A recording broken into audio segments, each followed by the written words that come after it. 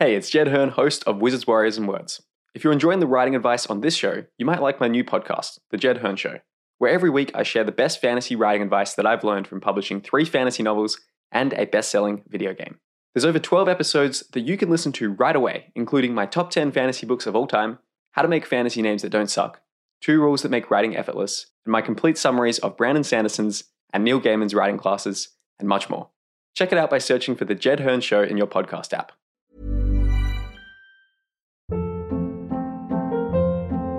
Hold up. What was that? Boring. No flavor. That was as bad as those leftovers you ate all week. Keke Palmer here, and it's time to say hello to something fresh and guilt-free. Hello Fresh. Jazz up dinner with pecan-crusted chicken or garlic butter shrimp scampi. Now that's music to my mouth. Hello Fresh. Let's get this dinner party started. Discover all the delicious possibilities at hellofresh.com. I'm Sandra, and I'm just the professional your small business was looking for. But you didn't hire me because you didn't use LinkedIn Jobs. LinkedIn has professionals you can't find anywhere else, including those who aren't actively looking for a new job, but might be open to the perfect role, like me.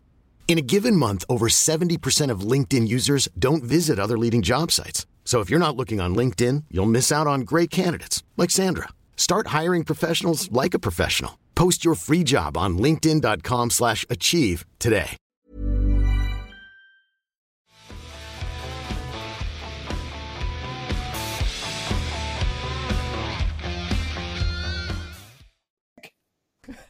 Hello and welcome to Wizards, Warriors, and Words, a fantasy writing advice podcast. I'm Jed Hearn, author of Fires of the Dead, and I'm joined by my co-hosts, starting with Michael R. Fletcher. The Fires of the Dead? Am I just never listening when you talk? Or have you not mentioned this book before? I've mentioned this book like 20 it's times. It's right there on his shelf. It's literally right here. I feel busted. Hi, I'm Michael R. Fletcher. I am incapable of paying attention to things. Nice. Rob J. Hayes.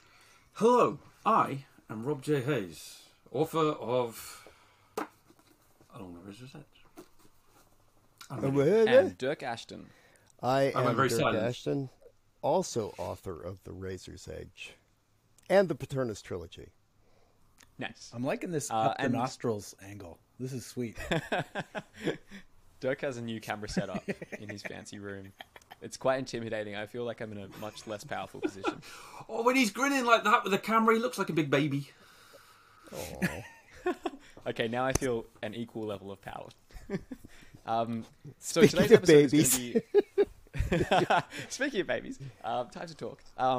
Today's episode, we're trying a new format. It's going to be tentatively titled Project In Depth, and we're going to talk about Siege of Treblinth, He which is the just made that interactive... up, too. Just pulled that right out of his butt. First we've heard about any of this.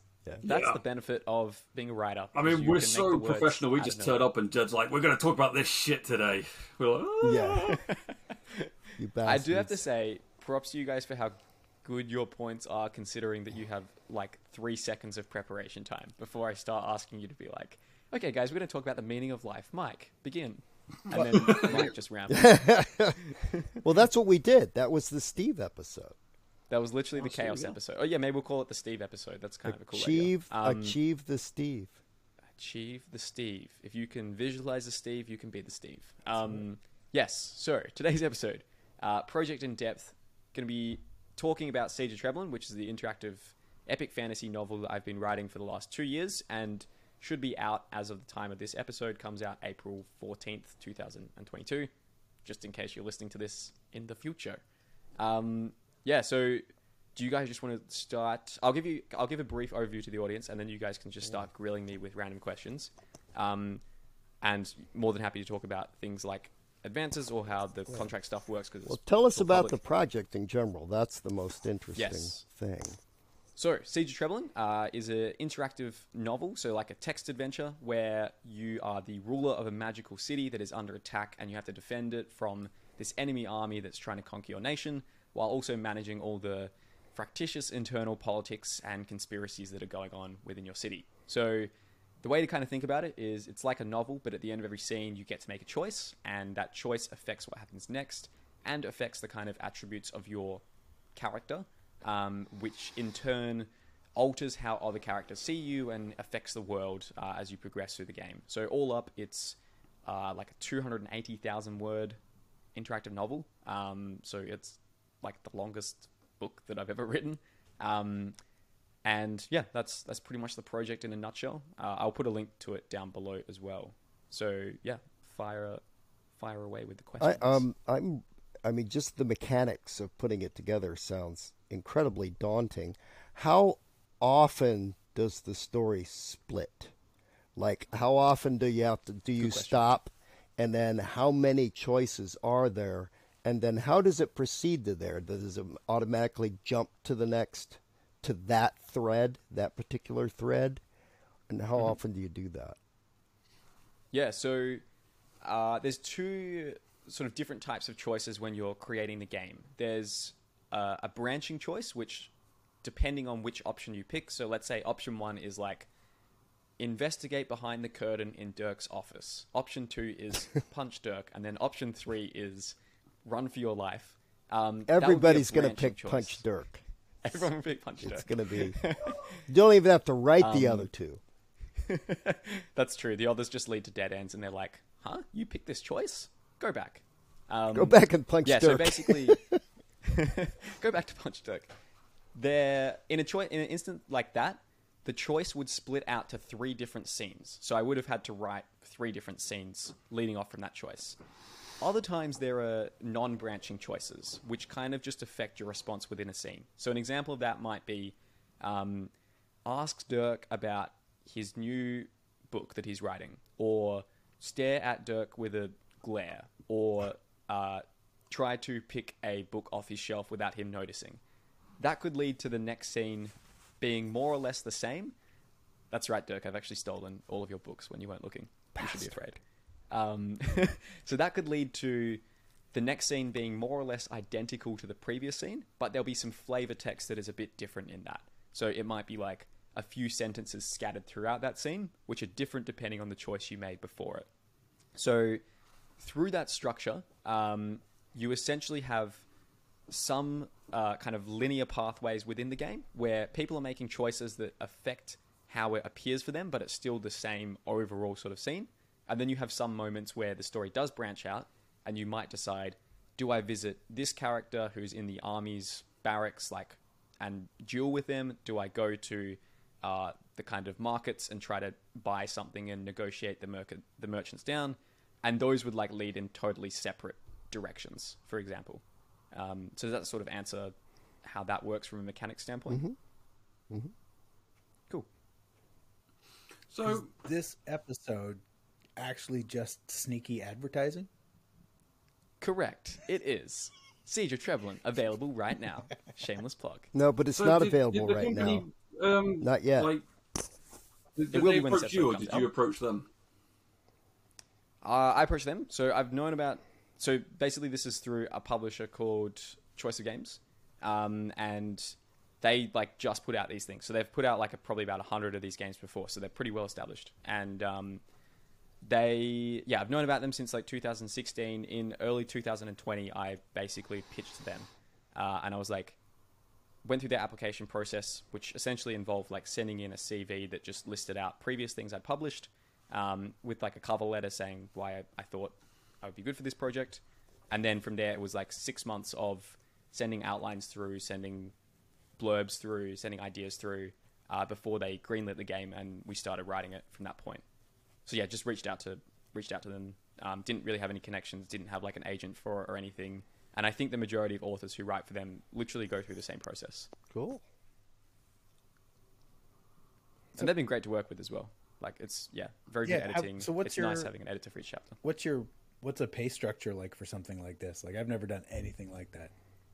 Yeah, so it's very similar to kind of like a traditional novel in the sense that you get an advance up front as you write the project, and the advance is paid out over several installments. So all up the advance, and this is on their website, so this is like not me like breaching any contract things or whatever.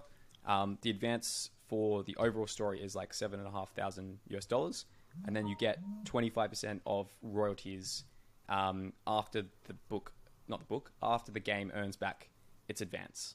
So once the game sells enough copies to basically cover the $7,500 that you got, then you start earning royalties from that point, and they pay out every month apparently. What do they which is do? What do they put pretty out for like advertising and marketing? And I would imagine that gets deducted as well. Yeah, I mean, I don't know if they actually pay a lot for advertising because they have a pretty big email list and a fairly established audience of fan people. base anyway. Okay. Yeah, because like as you can imagine, this is a super niche thing, and you know, like it's I think an instance of like the people who like this stuff really, really like it, and most people just have never heard of it. So most of the people who have played a couple of their games, like, you know, go on to play all of them. Last I checked, they had an email list of like 60,000 people or something like that. That's impressive. And which is really, really impressive. I mean, who But they knows still how only have an active it open is. rate of 35%. Bloody 35%. Yep. You can't get away from it. No one has open rates of more than 35%. It's funny because like in my day job, I run out a lot of our email stuff for that as well. Still 35% open rates, just like everything. It's weird, Everything isn't is it? like Everybody the has the exact same open rate. It's freaky. almost like the figures are, Yeah. you know, fixed. Almost like it's meaningless. It's almost like but it's yeah, so Amazon. They have an email list which they put it out on. They have like an app in the App Store, which is what you can play the game through, and also that like promotes the games within it.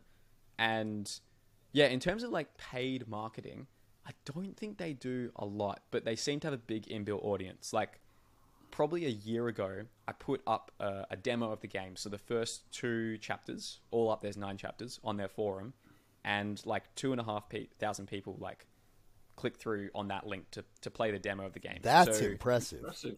Yeah. that's pretty cool. Yeah. And that's like not actually not a massive achievement, because I looked at some of the other demos that have gone up on that forum, and some of them are like, you know, 4,000 people clicking through to play this demo by an author that I've, you know, never really heard of, but has maybe done a couple of games in the interactive fiction space. So yeah, they seem to have a fairly a big audience. Obviously, I have zero idea how that's going to affect sales, because as of the time we're recording this, it hasn't released yet. But I will say also, some of their games have been nominated for like the Nebula Award for game writing before, and I think one of them has maybe even won it. So that's an award that's usually won by like, you know, AAA studios. I think like Outer Wilds won it a few years ago or whatever. Is the Nebula the Outer Australian Worlds. one?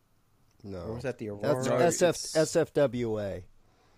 Oh, okay. Yeah, I think the Nebula never is more or less worldwide. Yeah, it is let me check it out. open worldwide. It's Nebula Award. SFWA. Recently, there was some Based Australian out of the science US. fiction fantasy awards that I couldn't possibly win. They're the I'm not Aurelis Australian. Awards. Oh, that's right. That was Aurelis Awards is Australian. yeah. Very racist of them. That's not the to even Quokka communicate. Awards. Yeah, Maybe yeah. you can argue that you have Australian exposure because you know me. I, So you're like, I'm an Australian sort of exposed Australian. himself to me once. Just once? With his words. Yeah, that's probably good grounds to get your Aurelius Award. Yeah, sweet. Yeah, puppy. Yeah, oh, the Beagle is in frame. Hi, Cora. Cora The dog has has entered the appeared. building. Cora is so much bigger than last time I saw her. Hi, Cora. She's tiny. She's an absolute runt of a beagle. It must just be because you're holding her like close to the camera. She's a 'cause she looks kind of big. Cutie pie. Oh, Rob's frozen out while he talks to his... Oh, no, Nope, he's back. he's good. back.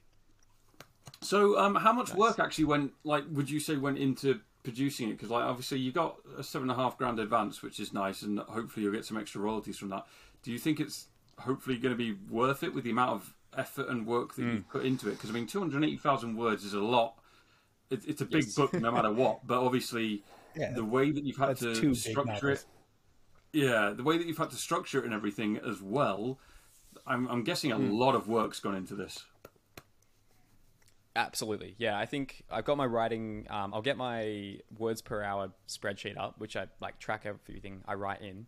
And I think it took me, just off the top of my head while I get it up, like 600 days to write the whole thing. So it was quite substantial. Did I have it up here somewhere? Yeah, so... That's while working a day job kind of thing, right? Correct. Yeah. So working like 4-day-a-week day job as well. So You weren't writing any other books at the same time, right? for the first maybe yeah, so I'll give you the timeline of it because I sort of was. So I sent out the initial outreach email to them in March of 2020. About 100 days later, so in August, they greenlit the game for me to start writing. So in that time, I was also writing and finishing off the Thunder Heist, and I was just sort of doing the outlining and the pitching, like in all the time outside of that. From the time that I got the green light to start writing it, it took about 450 days to finish the first draft of the novel. So that was the roughly 280,000 words to go all the way through. And then it was probably like another 35 days to finish the revisions on that as well. So yeah, like the actual writing time for it was probably like around 500 days. There was like several months of outlining involved at the start, which was less intense. But yeah, to answer your question, Rob, for me in my position, it was definitely worth it at the time to take it because I have not like made that much money from my other novels. And I also wanted the experience of like working with an actual publisher as well to see. Probably wouldn't be worth it for any of you guys because you probably can make more than that from a novel which doesn't take 2 years to write. So hopefully it will continue to pay off with royalties to be worthwhile from that point on. I think I wouldn't like immediately jump into writing another project for them right now unless it makes over a certain threshold with royalties, just because I am aware that the 280,000 words that I put into this project, which was immensely fun, really enjoyed it, is also equivalent of probably writing for regular books, because the words per hour rate that I had on this project, if I convert that into what that would be writing a regular novel for me, it would be like 400,000 words of regular novel writing, which is like, 4 whole books. So yeah, it definitely was like very intense, very long, because you have to do the coding for it as well. Super enjoyable. I'm glad I've done it. I think if I went back 2 years and I was in the same situation, I would still probably go through it. I think right now that I feel like I have a bit more of an audience and maybe can like do a bit better with my own self-published novels, I probably wouldn't be jumping into doing this again, unless of course it does very well from a royalty perspective and then justifies that time. But for now, you've done the writing and you've done the coding. So the publisher is literally correct. just providing the platform. Yeah, and also the editing for it as well. Yeah, and the coding language and that sort of And thing. the advance. Well, Yeah, and the advance, yeah. obviously. So, yeah. Are you hoping Yeah, that so, like I mean, it will translate into more readers as well? Like, is that a hope for you? I don't know. It'd be nice. It'd be nice if people read this and then are like, oh, I want to check out Jed's other novels or whatever. I don't imagine there will be a heap of crossover. Like, I've played through a lot of Choice of Games stories before, love them, have not like felt a massive inclination to then check out those authors' regular books. And I imagine a lot of the people who play Choice of Games text adventure stuff, that's the thing that they like, and they might have like different tastes from actually wanting to read a regular fantasy book. I think the way I kind of see this is as like a sort of, this is like very boring investment speak, but that's my day job, so what can you expect? It's kind of like a diversification away from Amazon in a sense, because the kind of ecosystem that this game is operating in is like totally a different audience, a different market, a different company from all of Amazon's stuff. But it seems to have very consistent long tail outcomes. Yeah. So the author who kind of, I won't say her name because she might not want this information out there, but like there was an author who helped me with my application for this company who had written some of their games before, and I really liked them. And she showed me some of her sales figures, and it was very remarkable how consistent they were. Like, sometimes when we publish novels, like it does continue to have that like trickle of sales afterwards, but it usually just drops off a cliff after a certain point. And she had games that had been out for like 3 years with them, and we're still getting like very, very consistent good numbers every single month, essentially. So it's my hope that this can become the kind of thing that like generates a significant amount of passive income every month. And yeah, like that allows me to have more freedom and security with my other writing, and helps me get towards that point of, like making the author career more of a thing. That's and that sort of awesome. stuff. I think what a lot of people aren't going to realize is how bad low advances are these days from traditional publishers. So you go like $7,500, for 280,000 words. You're like that's not a ton. However, Swarm and Steel sold to Skyhorse for I think about $2,000. Now I was desperate at the time and unemployed, but like that's sometimes what you're seeing. And, there are a lot of trad publishers out there, even some of the bigger ones where, like I remember, what was Titan? Titan offered something like 8,000 for Beyond Redemption. And that's like a decent sized publisher. That's actually not a terrible advance, in today's market. For a single book. Yeah. For a single book. And when you're looking at no, it's not. Royalties that are likely to pay out, your advance is likely to pay out, and then make more money past that on like a fairly steady sales. It's sort of more enticing than it might initially seem. Yes. Yeah. That's my thoughts on it as well. Like, obviously, it's amazing if you can get paid a massive advance, but in some ways, it's almost cooler to have, like, a smaller advance and larger royalty options, because then you get that consistent income going forward in the future. Like, they offer the option to have a $10,000 advance and 10% royalties, but their default is, like, the $7,500 and 25% royalties, because they tell their authors, like, you are probably going to make way more money with the 25% royalty option, even though it means you're not getting as much upfront. And to kind of put into perspective what some of the sales could look like from a profit point of view, if the game, this is like all based on some figures I had a while ago, so it may be a little bit off, but I think I figured that like it to break even from the royalty perspective, it needs to sell like about 3,000 copies, a little under 3,000 copies or so, which sounds like a lot. They have like an email list of 60,000 people, so hopefully some of those go across.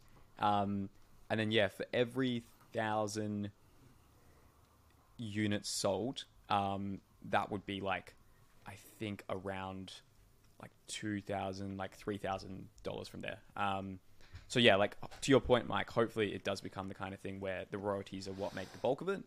And having looked at some of the previous novels that have published on there, based on my very sketchy like napkin math stuff, so who knows how accurate this is, but based on some of the figures I've seen from other stories on there, like some authors have been walking away with like $160,000 over the course of several years from based on like looking at, so one author, like I know her sales and I know her reviews, so I kind of figured like a reviews to sales ratio, applied that to one of their other stories which had like 6,000 reviews from people, and I was like, okay, this is roughly how much I would expect this to make. Nice. So no idea how accurate that is, but like there are some things on there which seem pretty big from a sales perspective. Seems like it's got a decent market then. So we'll see how it goes. Yeah, it's pretty cool. Yeah. Even the fact that like 6,000 people are reviewing a game on their platform is like good. I think pretty sick. I mean, I used to play like I used to have books of them, like physical books of these choose your own adventure things back when I was a kid. Yeah. I had a really good one where you were investigator who had to discover the mystery of Loch Ness. Oh. Nice. Did you succeed? I can't remember, Did you fail? I would imagine I would. I did, but then, I think I was like 8 years old at the time, so I probably cheated. I think you'd know if you discovered the secret of Loch Ness. That's what I would think as well. I think you'd remember that. I think you failed, and you're trying to block that out. You're trying to block that out of your memory. Everything he's done I was probably eaten by Nessie, to be honest. That would have been my goal. To try to get eaten by the Loch Ness monster. You're like, guys, you don't understand. The secret is inside the monster's stomach. I need to get eaten in order to discover the truth. But in terms of sales stuff, maybe we can do a brief follow-up piece in like a year or so, and I can show you how it goes from that point. Year? But, if you're not swanning around what I'm doing tomorrow. Yacht by then. I mean, hopefully that's the dream, right? Like, hopefully in a year we're doing Wizards, Warriors, and Words from our mega yacht in the Caribbean or something. Yeah. Carrying around golden toilet seats. Not even using them, just carrying them around. Nah, we'll be doing That it seems from the mega yacht, but very it'll be your mega yacht, and the rest of us will just be hangers on. Nice. We're in the dinghy. BYO. That's just there in We're the in ship the like, dinghy. no, you can't come aboard.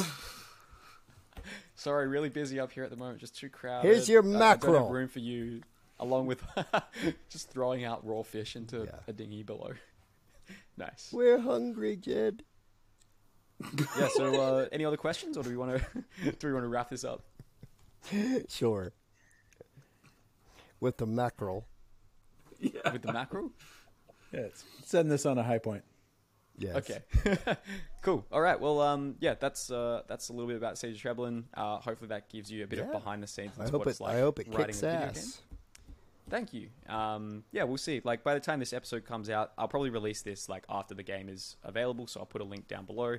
I also did a much longer interview with Adrian Gibson on the Sci-Fi Fanatics podcast, which I think some of you guys have been on before or are planning to be on. I'm not sure if you guys have I think I'm supposed to that, do something with Adrian in the nearest future, but I never write anything down, and I rely on people to remind me, so I have no idea. All right, well, that's a potentially they're on the podcast as well. But yeah, we talked about it on more detail than that, so I'll link down to that as well. But yeah, thank you for listening / watching, and we will see you next week. Thanks, Bye, everybody. Goodbye. Cool. Sick.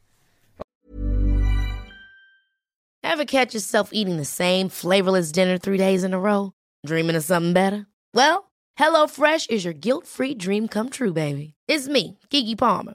Let's wake up those taste buds with hot, juicy pecan-crusted chicken or garlic butter shrimp scampi. Hello Fresh. Stop dreaming of all the delicious possibilities and dig in at HelloFresh.com. Let's get this dinner party started.